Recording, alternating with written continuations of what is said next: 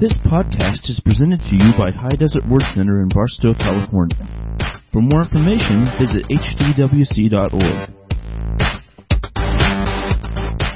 All right, so my mom has breaking news for us that my sister has just given birth to her son. So they live up in Fairbanks, Alaska. They named him Little Mikey. So there's that's 14 grandchildren for mom and dad there. So that's pretty good. Huh? Doing pretty good. So I'm sure we'll get the stats, get all the deets on that later. You know what I mean?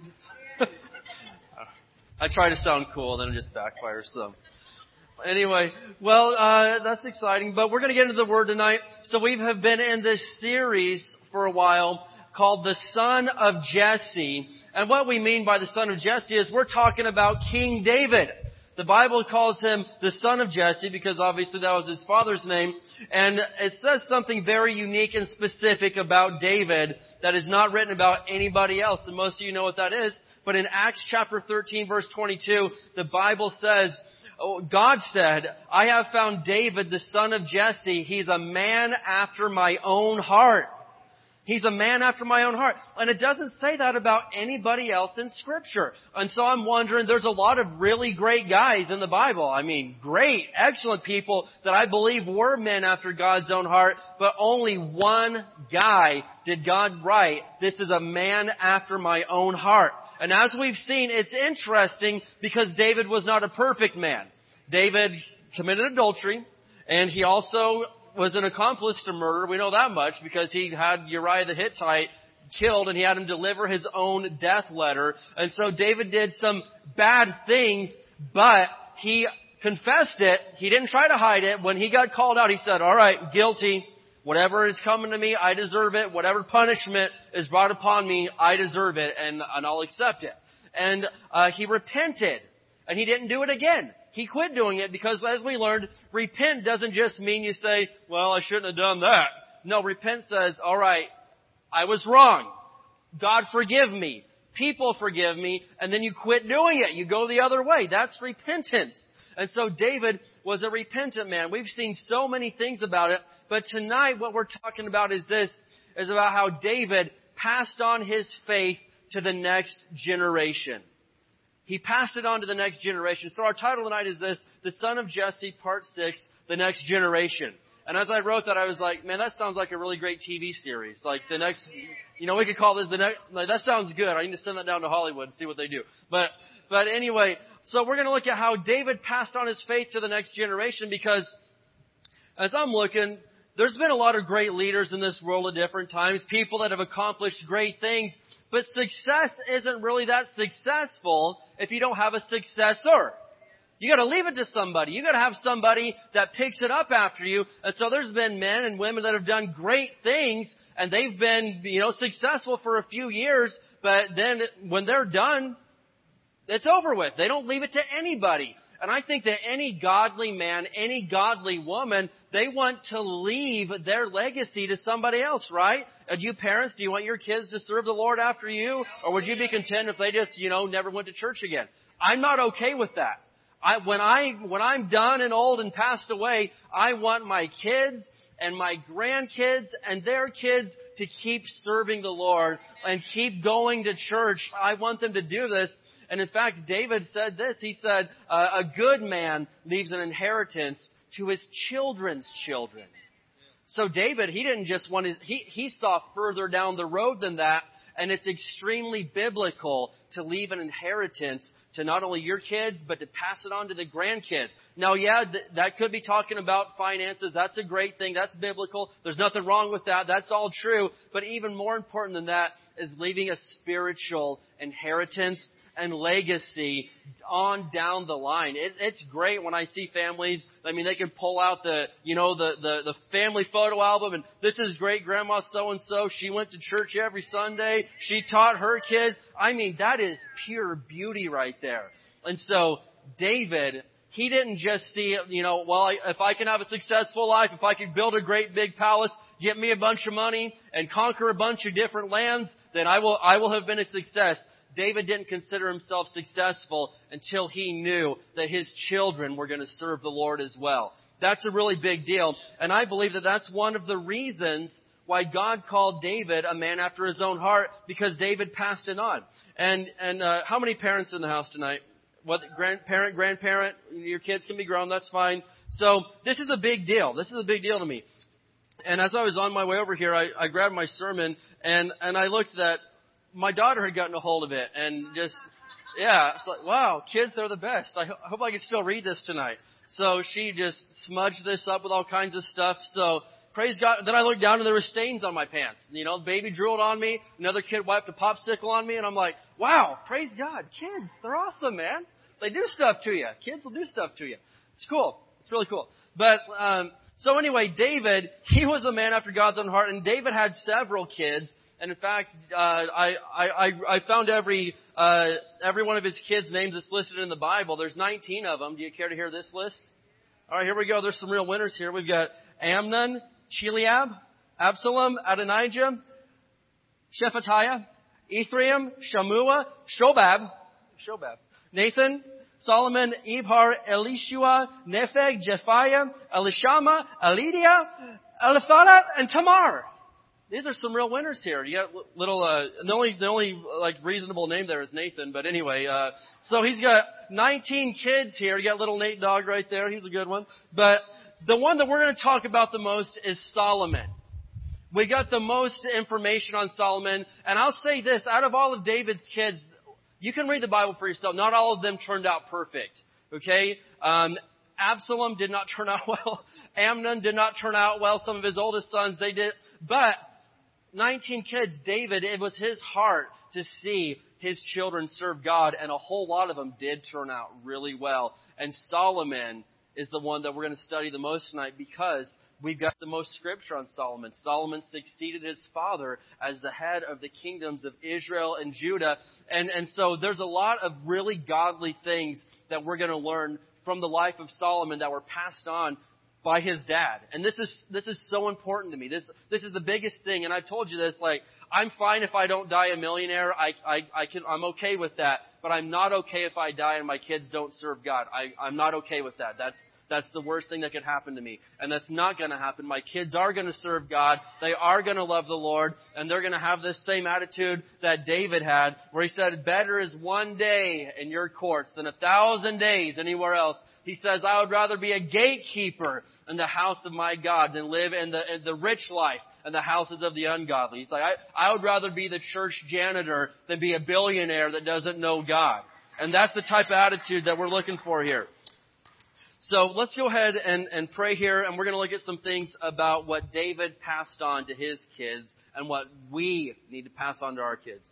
Father, in Jesus' name, we thank you, Lord, so much for bringing us together tonight. We thank you that we have a church that we can worship you in, that we can learn your word in. And God, I pray tonight that as we are gathered here, you will speak to each person. Lord, you know what we're going through. You know what we need to see, what we need to hear tonight. And I pray that you'll speak to us in a great big way. In Jesus' name, everybody said?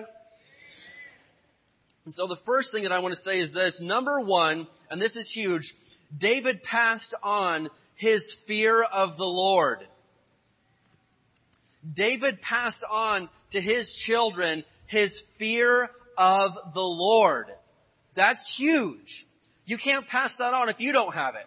You know what I mean? You can't leave something to your children that you don't have. And so it's extremely important that we learn to fear the Lord.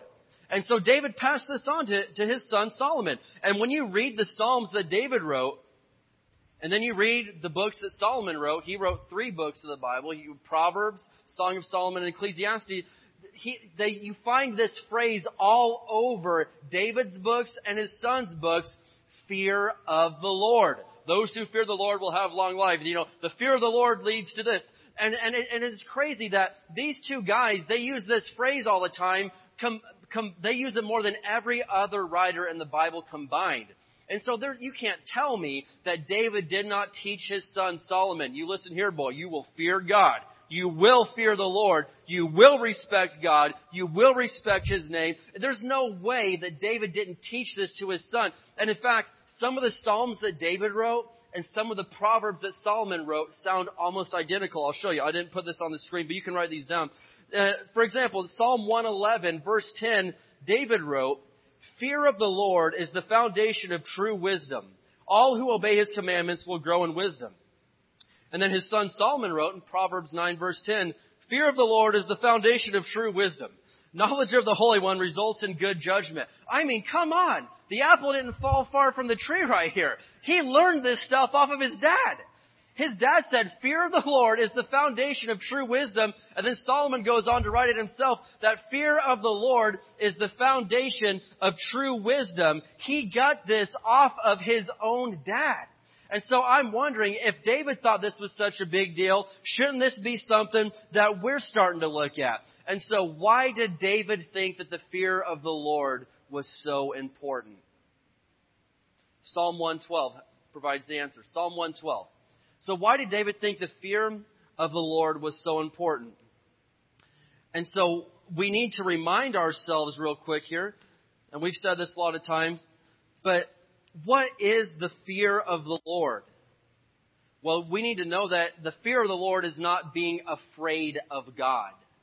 Okay, that doesn't mean you're afraid, well, yeah, I fear the Lord, man, He could kill me. Of course I fear. No, that's not what the fear of the Lord is. The fear of the Lord is having a reverence, a respect, an honor for God. And when you fear the Lord, it'll change your life. When I studied what the fear of the Lord is, that's changed my life more than any other topic I've ever studied in the Bible. I was raised, obviously, in an amazing Christian home. I've never had a trouble believing that I am saved and that I'm going to heaven. That's never been an issue for me. You know, thank God I've been so secure in that. I've been secure that God wants me blessed and healed and all this stuff. That's never been an issue. But when I really understood and studied what the fear of the Lord is, this one topic has changed my life more than anything that I've personally studied. And maybe you could have been way ahead of me. Maybe you've known this for years and I was slow to catch on. But forgive me, this changed my life more than anything that I've ever understood. Because when you respect God and have a holy reverence for Him, it'll change what you watch on TV. Absolutely. Now, I've never been a guy to watch terrible, awful things on TV. But at the same time, when I truly understood that it's disrespectful to God to watch some show that's just going to use His name left and right and throw around these loose, bad words and have people committing adultery and all this stuff. Like, man, that's disrespectful to God. That's not right. And He's there. He sees it. It changed the music that I listened to. It changed everything about me, because when you fear God, before you go to make a decision and you start to feel something on the inside of you, you're like, wait, no, that's not right. That's disrespectful to God that I'm His kid. That would be embarrassing to my dad. And you don't want to embarrass your dad, right? And you dads, you don't want your kids doing things that bring shame and embarrassment to you. Well, it's the same way with God. In fact, in the New Testament, I believe it's Philippians, it says, "Do not bring shame to God's Holy Spirit by the way that you live." And I'm like, wow, man, I don't want to bring shame to God's Holy Spirit. That sounds terrible. Nobody wants to do that. And so when you learn to fear the Lord, it changes your life. It affects every decision you make. You're like, no, I can't go in there. I'll say there's this one. I'm not telling everybody to do this. There's this one store that I won't name that I boycotted because of some decisions. I was talking to somebody about that the other day. Like, I refuse to go in there. I will never spend one more penny at that store because they did something so disgusting in the so against everything that I believe in, that I will never give them one more penny of my business until the day that ever, because I feel that's disrespectful to God. What they're doing with their money, it's totally disrespectful to God. And I've had chances. I was in Las Vegas one time, and I wanted to go get a coffee, and the coffee store that I was going to get it was in these people's retail store, and but they weren't open anywhere else. I'm like, no, they may get 1 cent off of that cup of coffee. I can't go. I'm not going to do it. I'll just try to make my way home through the dark without any coffee. I'm not going to do that, though. And I'm telling you, when you fear God, it changes the way that you live. It changes every decision that you make. And so that's why David said this was such a big deal. But look at Psalm 112, verses 1 and 2. David writes, "Praise the Lord. How joyful are those who fear the Lord and delight in obeying His commands. Well, when you fear God, you're happy to obey His commands. You don't no one's twisting your arm to go to church. You go because you want to. Verse 2, their children, those that fear the Lord, their children will be successful everywhere. An entire generation of godly people will be blessed. And so David says right here, why do you think David feared the Lord? Well, he said, man, your children are going to be blessed if you fear the Lord. You're going to be joyful, and an entire generation is going to be blessed because you fear the Lord. I'm like, that's reason enough for me right there to get some respect and honor for God. Right there. If nothing else, that it will affect my children and bless an entire generation. That's good enough reason for me. You don't have to give me anything else. If it'll affect my children's lives and bless them, I will fear God. I will respect and honor God. Absolutely. Because it'll affect their lives. And so we've got to get this in our lives that we honor God. We got to teach our children respect for God, don't we? You think they're just born with the respect for God? No. It's something that's learned. It's taught. And so David taught his children to fear God. And as I'll show you in a few minutes, Solomon really got the idea. But I was thinking about this the other day. Just minor things. But, in the Bible, the Hebrew people had such a reverence for the name of God, Yahweh, that they wouldn't even spell it. They put, you know what I mean? They put no vowels in this. So if you look at the actual Hebrew writing, it's YWYH. There's no, because that way you can't pronounce it, and that way you can't possibly screw it up. And so, you know how you pronounce that? That's the only way you can do that, right? Anyway. But seriously, they took the name, and I was even seeing something the other day about how the guys that were, writing the original scriptures back then, doing the translations and everything, thousands of years ago for the Old Testament, every time they'd write the name Yahweh, they'd have to throw that pen away and get a brand new one. You know how long that would take? But that's how much they respected the name of God. So it really bugs me when I hear Christian kids go around, oh my God. Really? I hear Christian, oh my God. God Almighty. God. I'm like, seriously? You're not saying that out of praising God. You're just saying that to throw God's name out there to fill up space. That's disrespectful to the name of God. That is not fearing the Lord. To use His name like that. Let's just get real. It's taking His name in vain. Let's get real. We don't talk about this stuff that often. But just throwing His name out there like that, you're not saying it out of praise. You're just saying it out of, needing to fill up some space or something. That's wrong. If the people back then, if they heard their kids doing that, I don't know what they would do to their kids. But there's some pretty crazy stuff in the Old Testament law. But anyway, that wouldn't have gone over well, okay? And so we as parents, I don't let my kids go around saying, oh my God. That is wrong, man. No, you're not going to say that. No. We don't talk like that. That's not how you use the name of our God. And another thing, man, I make sure every time that I capitalize God, and if I'm writing it out, Jesus is always, if I'm just spelling He is where, I'll capitalize the H. Anything that has to do with God, even if it's not grammatically the correct English way I will capitalize that all day long because and maybe it's just me, but I don't want to take a chance on I did it wrong. You know what I mean? And so, at Christmas I capitalize the C. Always, man, I don't put an X. Christmas. But seriously, we've got to get some fear of God back into our lives. You know what's wrong with the world and with America? There's no fear of God anymore. We blame other people, and it's this president, it's that president, it's this Paul. Listen, shut up. Get the fear of God back in here. Get the fear of God back in this place, and you'll start seeing some stuff change, won't you? Amen?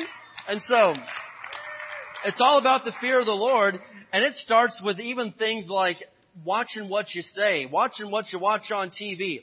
And so absolutely studying the fear of the Lord changed my life more than anything. And it's not because I'm afraid of God. I'm fully aware that God wouldn't do this, but if He so chose so, He could take me out in the heart. Everybody knows that. He's not going to do that. But seriously, I don't obey God because I'm afraid of Him. I obey God because I love Him. Jesus said in John 14, verse 15, if you love me, you'll obey my commandments. So I don't obey God because I'm afraid that I'm going to get punished if I don't go to church. I go to church because, first of all, I love being here. But second of all, because I love God. I obey His word. I don't tithe because I'm afraid of what might happen if I don't. Like, oh God, no, I'll be under the curse. No, I tithe because I love God. I give to the poor because I love God, man. I sing worship songs because I love God. I don't raise my hands because, well, I better do this or the big guy might get me. This may be the day that he strikes me. No. If you're serving God out of fear of punishment, that eventually that won't be enough. I've seen people start going to church because they're in a bad spot and they're like, I better get in there to get myself out of this mess. Or it's going to get even worse. I'm going to go to church because I don't want any more trouble. I'm going to go to church because I don't want to get punished anymore or judged. Well, that's not the reason to go, okay? The reason to do anything for God is because we love Him. If you're serving Him for any other reason, it eventually won't be enough to keep you on the straight and narrow. I've seen it 1,000 times. 1,000 times. If you're serving God for any other reason than pure love for Him, it eventually won't be enough. Your human nature will kick in. Amen? Galatians 5, the lust of the flesh will kick in. You're like, I know I need to be in church because it's keeping me out of trouble, but I really want to go back to this over here. This was so much fun. That felt good. And after a while, it's not enough to keep you out of trouble. Jesus said, if you love me, you'll obey my commandments. That's the fear of the Lord, is loving God, honoring Him, respecting Him. And this is what we've got to teach to our kids. And this is what David taught to his son, Solomon. And so, I don't tell my kids, hey, quit doing that. God's going to get mad at you. I hear people say, no, don't say that. I'll tell them, hey, listen, man, Jesus loves it when we share. Let's share. That's what Jesus loved. I don't say, man, share, you knucklehead. God's going to get mad. He's going to judge you, man. No, don't do that. Don't be like that. We teach them to do things out of their love for God. Amen. I worked in the nursery Wednesday night. It was going to be my first Wednesday night not in youth group. Austin and Katie had officially taken over. And I'm like, I'm going to sit in a Wednesday night service and just hear the word. And then I get word that there's like 1 billion babies upstairs and there's not enough workers. So I'm like, you know what? I'm available. I'm able-bodied. I'm going to go up there with the babies. And it was awesome. It was great. The kids, they're cute. They're adorable. It was awesome. And so I get up there and play with the babies. And I see that they're all facing the same crisis and dilemma in life right now. Those kids don't like to share. It's a big deal. Actually, your little girl, she likes to share. Her daughter does like to. She kept bringing me stuff. But all the other kids, mine, get off, mine. And I'm like, whoa, no, don't hit him. After a while, there's like 11 or 12 babies and 2 of us. You're running, put that down. No, leave him alone. No. And so, but you're trying to teach them to share. Why? It's the right thing to do. And you don't share because you're going to get punished for not sharing. Share because you love your neighbor. You love the Lord. Amen. And so, but I thought that was interesting. Then I came down here and saw some of the adults doing the same thing. Mine. No, I'm kidding. I didn't see that. All right. But some of the lessons, hey, you got to learn it while you're young. All right. So absolutely, we got to teach our kids to fear the Lord. That's what David did. But the second thing we're going to say is this. And this is one of the main things I want you to see tonight, is that David passed on his desire to always give God the best. David passed on his desire to always give God the best. And we're going to see some stuff right here. This has been very interesting for me to study this week. But David and Solomon, they always wanted God to have the absolute best of what was available. And so, if David was going to do something for God, he was going to do it big, and he was going to do it the right way.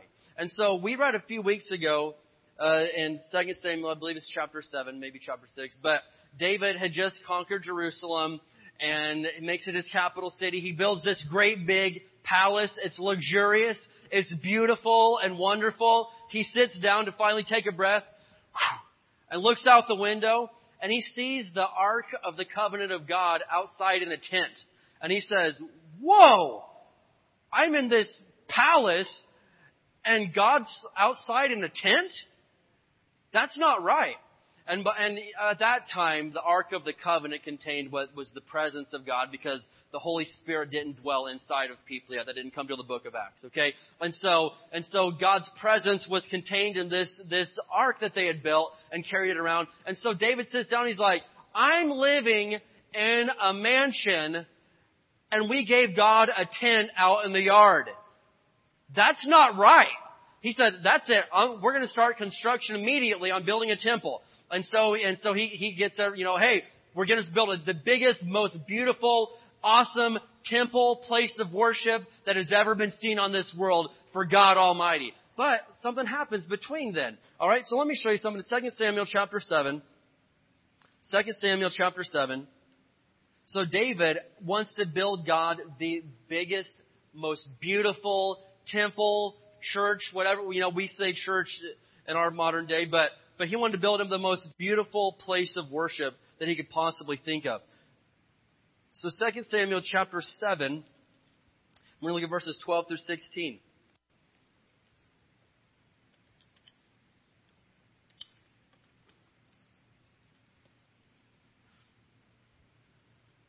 And so David tells Nathan the prophet, what his plans are. But God speaks to Nathan the prophet and says, whoa, we can't do that.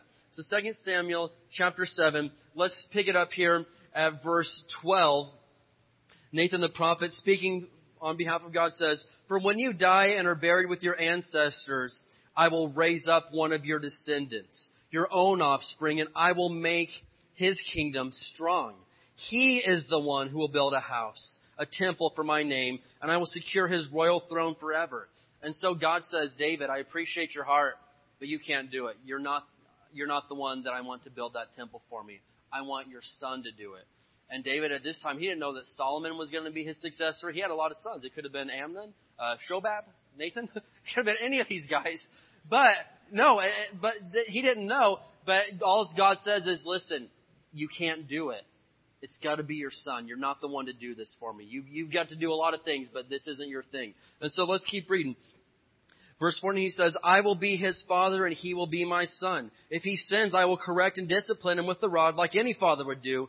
But my favor will not be taken from him as I took it from Saul, whom I removed from your sight. Your house and your kingdom will continue before me for all time, and your throne will be secure forever. And that, as we'll see in the end, that is about the biggest promise that God ever made to David, or pretty much anybody ever, where he said, your kingdom, David, is going to reign forever. Your family will always be the rulers of my kingdom. And I mean, that's such a big deal. And so, David didn't get to build the temple. His son Solomon did.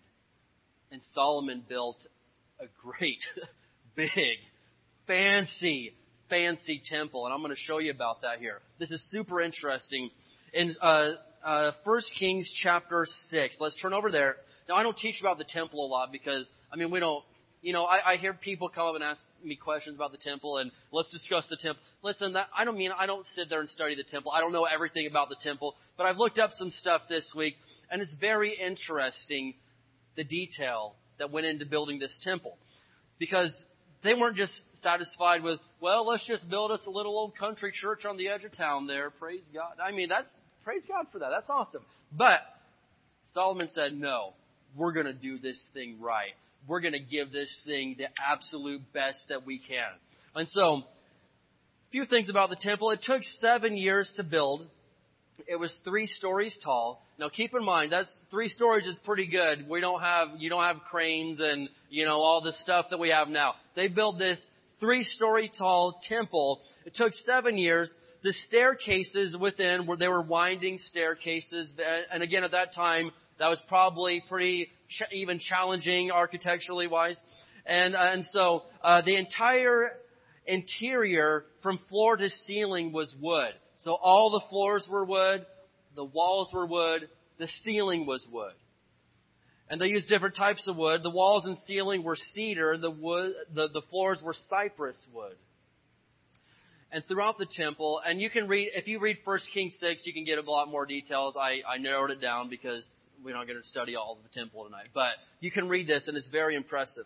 But throughout the temple, there's beautiful carvings of cherub angels, palm trees, and flowers, and they were all overladen with gold. But I'm going to show you here about the Holy of Holies in the temple, the most important spot, just to show you what Solomon put into this. In 1 Kings 6, verses 19 through 22, it says, he prepared the inner sanctuary at the far end of the temple where the Ark of the Lord's covenant would be placed. This is a big deal. They're not messing around here. They fear God. They fear God. This inner sanctuary was 30 feet long, 30 feet wide, and 30 feet high. He overlaid the inside with solid gold. He also overlaid the altar made of cedar. Then Solomon overlaid the rest of the temple's interior with solid gold. And he made gold chains to protect the entrance to the most holy place. So he finished overlaying the entire temple with gold, including the altar that belonged to the most holy place. Now let me break down some numbers for you here. First of all, 1 Kings 10 tells us that Solomon was the richest king in the entire world. Now, different portions of Scripture give us lots of details about the gold and silver that other people paid to Solomon, different things from kingdoms he conquered. And you can find this in several places. Solomon's 2017 net worth in our day and age, according to what we have from the Bible, would be $2.2 trillion. From all the gold, I mean, that dwarfs any other rich person that we can name. And you study 1 Kings, 2 Kings, Chronicles, you find that these kingdom, say this guy brought him 2 tons of gold. This kingdom paid him, 3,000 tons of silver. I mean, out of all it would be, what we can see just from Scripture would be $2.2 trillion. He was a rich man. But check this out. If we could calculate the worth of the temple that Solomon built in our modern currency, the temple, from what we can see in 1 Kings 6 and other places, would have cost, in our modern day, $216,603,576,000.36. I added that part. But overall, it would cost $216 billion overlaying this 3-story building with solid gold. The cedar wood, the cypress wood, the chains, the chiseling of all over the place of the cherubs and all this stuff. And so what really, sometimes irks me is when someone's, and this doesn't happen at our church, but that church is they're trying to add on, why can't they just go cheaper? They're trying to, they could get cheaper carpet than that. They could have got cheaper, and we could do it. They're just being selfish and greedy right now. Listen to me. There's nowhere written in Scripture where God said, I really wish Solomon had not gone into such detail about the temple. He could have cut a lot of corners and done things a lot cheaper. Now, I'm not saying we need to build a $200 billion church. We don't need that. That's cool, but that's not going to happen. Okay? But what I am saying is Solomon wanted to give God the best. And a lot of times we get trapped in almost a poverty mindset where well, we don't want to ask for more donations for the children's ministry. I mean, that's crazy. We don't want to do it up over here. We could probably just get the cheap stuff. I mean, it doesn't last as long, but we could put those type of lights in. We could do this over here, and I mean, this stuff only lasts 5 years, and the good stuff lasts 55 years. But let's just take and listen. I get being frugal and everything with God's money, but let's just get real. David and Solomon always gave God the best. Always. I don't care if that costs this is the best stuff. This is what God gets. We don't give God bronze. We give God gold. And people at different points got in trouble for sacrificing, for offering bronze instead of gold. And a lot of times we do that. And again, I mean, listen, we all know our different. I'm just saying, let's look at our hearts. That's what I'm trying to get at here. Are we giving God our best? Are we? And isn't it just sad that some people, they refused to even give God 10%. And here Solomon was building God a $200 billion church. And then some people are like, I don't know, again, I'm not trying to make people feel bad, but I don't comprehend that. That doesn't compute with my mind how we say we love God, but we just absolutely refuse to even give him the minimum that the Bible talks about. 10%. I don't get that. That doesn't comprehend with me. I don't think you fear the Lord really. If you got to twist your arm, well, I'll do it, but I just don't want to get in trouble. So yeah, I'll do it. But man, God's twisting my arm. I don't want to do it, but I will. I mean, no. If it's that way, man, keep it. God loves a cheerful giver. You know, it says don't give out of grudgingly or out of necessity. Man, if you can't give to God just out of the straight, pure fact that you love Him, then just keep it, man. That's fine. Keep it. He understands. He doesn't want that. God loves a cheerful giver. And Solomon, nobody made Solomon do this. He wanted to do this, and he wanted to give God the best. It's amazing. Study 1 Kings 6 sometime and see the detail that he put into this. And his dad taught him to do this. And I can just hear David saying, son, if you're going to do it for God, you do it the right way the first time. You do it the absolute best way. We don't cheap out on God. We don't give God leftovers. We give God our best in everything we do. And you know, I've heard some people say, if it's worth doing, it's worth doing right. Amen. And so Solomon did it right. He did, and he gave God his absolute best. And there's nowhere in the Bible where God says Solomon shouldn't have done that. He shouldn't have gone through all that trouble. That was wrong. I'm ashamed that he spent that much on the temple. No. All we see is that God loved the temple. God thought it was great. And in fact, they opened it up with a great big praise and worship service. And so we're going to study some of that. But God loved what Solomon did, and Solomon gave God his best because his dad taught him that. So what are we teaching our kids? Do we give God our best? Or do we give him what we feel like? And I'm not just talking about money here. I'm just talking about everything in life, okay? Do we give God our best? Or do we give him what's left over? Like, yeah, man, I've got extra time this week. I'll give God a few minutes. I guess I could crack open the Bible. I mean, I've got nothing else to do. Give God 5 minutes. Listen, that's not right. That's not giving God your best. You know, I've got my personal conviction is that every morning starts out with God. And so before I'll do anything, I'm not saying everybody has to be this way, but for me, no coffee, no checking the weather, no checking the news, no anything until I've talked with God and read some scripture. I just want to make sure that I'm giving him first place, because he deserves it. He saved my life. I got to give him everything I can. He doesn't deserve if I get 5 minutes at the end of the day and we'll mute the TV and give God 5 minutes. What's that church reading list? What are they doing over there? That's not giving God your best. That's giving him your leftovers. Give him your best. He deserves it. Who thinks that God deserves your best? Amen. Well, I better get rolling here. Number 3, David passed on his heart of worship. David passed on his heart of worship.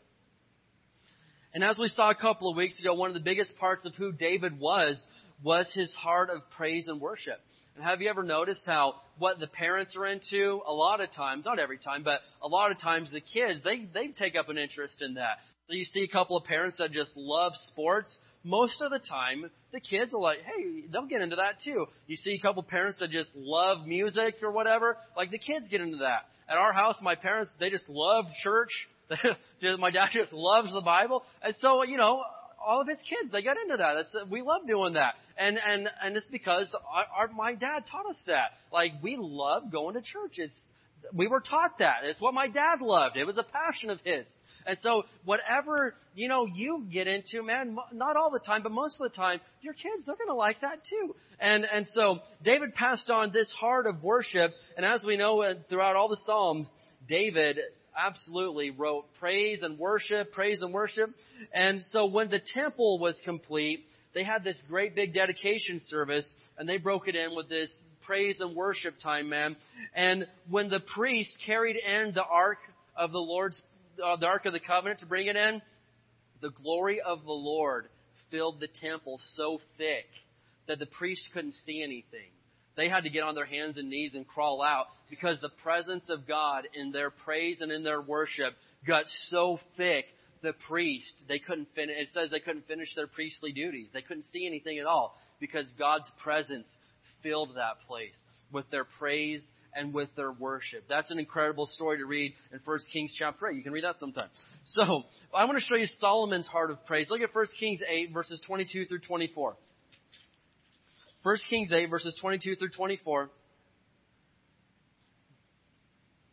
And so Solomon, they've been praising, they've been worshiping, they've been singing and all this stuff. And then Solomon gets a chance to stand before the people. And this is their dedication. This is the grand opening of the temple, so to speak. And this is a really big deal. So 1 Kings 8 verse 22, it says, Then Solomon stood before the altar of the Lord in front of the entire community of Israel. He lifted his hands towards heaven. Is it weird to lift your hands towards heaven? It wasn't too weird for Solomon. I can do that. I mean, if Solomon could do it, it's Old Testament and New Testament. Yeah, it's cool to lift your hands to God. And so Solomon lifts his hands to heaven and he prayed, O Lord God of Israel, there is no God like you in all of heaven above or on the earth below. You keep your covenant and you show unfailing love to all who walk before you in wholehearted devotion. Solomon is praising God. He's saying, you keep your promises. You keep your covenant. There is no one like you, God. This is praise right here with lifted hands. This is legit stuff. Verse 24, he says, You have kept your promise to your servant David, my father. You made that promise with your own mouth and with your own hands. You have fulfilled it today. Think about what a beautiful moment this was for for Solomon, because he knew God promised his dad, your son's going to build this temple for me, and he's going to do it right. And so Solomon's praising God here, saying, you kept your word to my dad. Thank you. You keep your promises. You keep your covenant. There's no one like you in all the earth. Solomon is praising God right now. Where did Solomon learn to praise? Learn it from his dad. He learned how to praise God from his dad. Where are your children going to learn to praise God? From you, right? I mean, I know they don't play music on MTV anymore. I'm really old, but back when they did, I never saw people learning to praise God on there, right? No one. They didn't teach that. Where are your kids going to learn to praise? They're going to learn it from you, right? And so Solomon learned to praise God from his dad. His dad passed on that legacy. If I could pass on the legacy of praise and worship to my children, money can't buy that. I would rather pass that on to them than $1 billion. I would rather pass on a love for God and God's house than to leave my children $1 billion. Because money can't buy this. This is more important than that. You can be super rich and still go to hell. Right? In fact, Jesus said it's easier for a camel to go through an eye of a needle than for a rich man to get to heaven. Now, we don't hate rich people. They're great and all that stuff. But for real, you can be super rich and be miserable and go to hell. But if you've got Jesus, if your parents, if you passed on Jesus to your children, oh my gosh, that's the most beautiful thing in this world for a family to pass on Jesus to their children. And so David taught his son Solomon to fear the Lord. He taught him to give God your absolute best. If you're going to do it for God, you will do it right, son. And then he taught him to be a praiser and a worshiper. And the last thing that I'm going to say is this. This is very important for you to understand, is that Jesus himself is a descendant of David. Most of you know this. But Jesus Christ is literally a descendant of David. And what did God promise to David back there in 2 Samuel 7? He said, your family, your descendants will be the rulers forever and ever. And so just to make sure God kept his promise, check this out. This is very interesting. Joseph would have been Jesus' legal father, right? We know that he wasn't biologically Jesus' dad because God Almighty is. But his legal father, which is a great big deal to Jewish people, his legal father, Joseph, is a descendant of King David. Look at the book of Matthew, chapter 1. It goes 41 generations down from David to Joseph to Jesus. And that tells me one thing. They're the best at record keeping. 41 generations? That's crazy. I mean, if you're an American family and you can go back 10 generations, you're doing phenomenal. But 41 generations. So Jesus is a descendant of David legally through Joseph. But Luke chapter 3 also proves that Jesus' biological mom, Mary, is a descendant of King David. Jesus is a descendant of David. God made this promise, and he said, no, you follow me, your family, they're going to serve me forever, and even they're going to reign. They're going to rule forever and ever. And because of what David did and Solomon did, Jesus rules and reigns forever. Amen? Who agrees with that? That Jesus rules and reigns forever. And because of David's faithfulness, because of David's obedience, check this out. We're sitting in this church right now. If this wasn't a Christian church that Jesus died for, I wouldn't be sitting here right now. I'm here because of Jesus Christ. Because Jesus rules and Jesus reigns. And check this out. Let me show you one final thing. I know I've gone a little long tonight, but check this out. One more thing. Give me this. Look at this. I want you to look at Galatians chapter 3, verses 26 through 28. Galatians 3, 26 through 28. Because does everybody in here know that you're adopted? I'm adopted. I mean, yes, I grew up in these fine people's home right here, and yes, I have their DNA. Great people. You should get to know them. They're really, really cool. They're great. But I'm adopted. I'm adopted into the family of Abraham, into the family of David, into the kingdom of God. We're all adopted. If you're a Christian, now, if you haven't received Jesus, then I'm sorry, you can't be part of the club. You're not one of the family. But Galatians chapter 3, verses 26 through 28, it says this. I'm going a little bit quick here. It says, "For you are all children of God through faith in Jesus Christ." So not everybody is God's children. I know some people that, well, we're all God's children. Well, if you're not born again, you're not God's children. I'm sorry. I'm not a hater. But if you haven't received Jesus, you're not one of God's children. I don't know you, man. Get him? No, I'm not like that. But look at this. It says, "You're all God's children through faith in Christ Jesus. And all who have been united with Christ in baptism have put on Christ like putting on new clothes. There is no longer Jew or Gentile, slave or free, male or female, for you are all one in Christ Jesus." So if you're a Christian, man, it doesn't matter if you're a boy or a girl, what color you are, where you're from, it doesn't matter. If you're Jew, Gentile, it doesn't matter. We are all one in Christ Jesus. We're the family of God, and we're adopted. And guess what? Jesus is our big brother. Yeah. Seriously. No, for real. Let me show you this. Last verse, I promise. In Romans 8:29. "But Jesus, we're all this great big family because God kept His word to David." Now check it out. Jesus is our big brother. And I've got a good big brother right here. I've got a bunch of them. He's a bearded man. Yes. So is my other big brother, Jesus. Beards run in our family, apparently. But yeah, man, Jesus is the best big brother of all time. Romans 8, verse 29. It says, "For God knew His people in advance, and He chose them to become like His Son, so that His Son would be the firstborn among many brothers and sisters." Jesus is the firstborn of the family, okay? He's the only begotten Son of God. It says that Jesus was the firstborn, but it's among many brothers and sisters. God kept His word to David. And because God kept His word to David, Jesus Christ came into this world and He saved us from our sins. And we, to this day, in Barstow, California, 2017, we're descendants of King David. We're descendants of Abraham. And Jesus Christ is the firstborn among many brothers and sisters. He's our big brother. God's our Father. And because of what Jesus did, He made the way for all of us to have a life of peace, to have a life of joy, to have a life of healing and provision and everything else we need. It's all because of Jesus, and God kept His word to King David. And so what I want to remind us is this.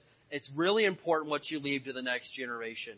If you're a parent, grandparent, if you like kids, anything, it's important what you leave to the next generation. It's huge. David understood this, and he left the right legacy. And God said about him, "I have found David, the son of Jesse. He is a man after my own heart." And in everything we've studied about David, this is my goal. I want God someday to say, this right here is David. He's a man after my own heart. He did what I asked him to do. He wasn't perfect, but he obeyed me and he followed me. And that's what all of us want God to say. Amen? All right, let's go ahead and stand up together tonight. Thank you for listening to this podcast. For more information, visit hdwc.org.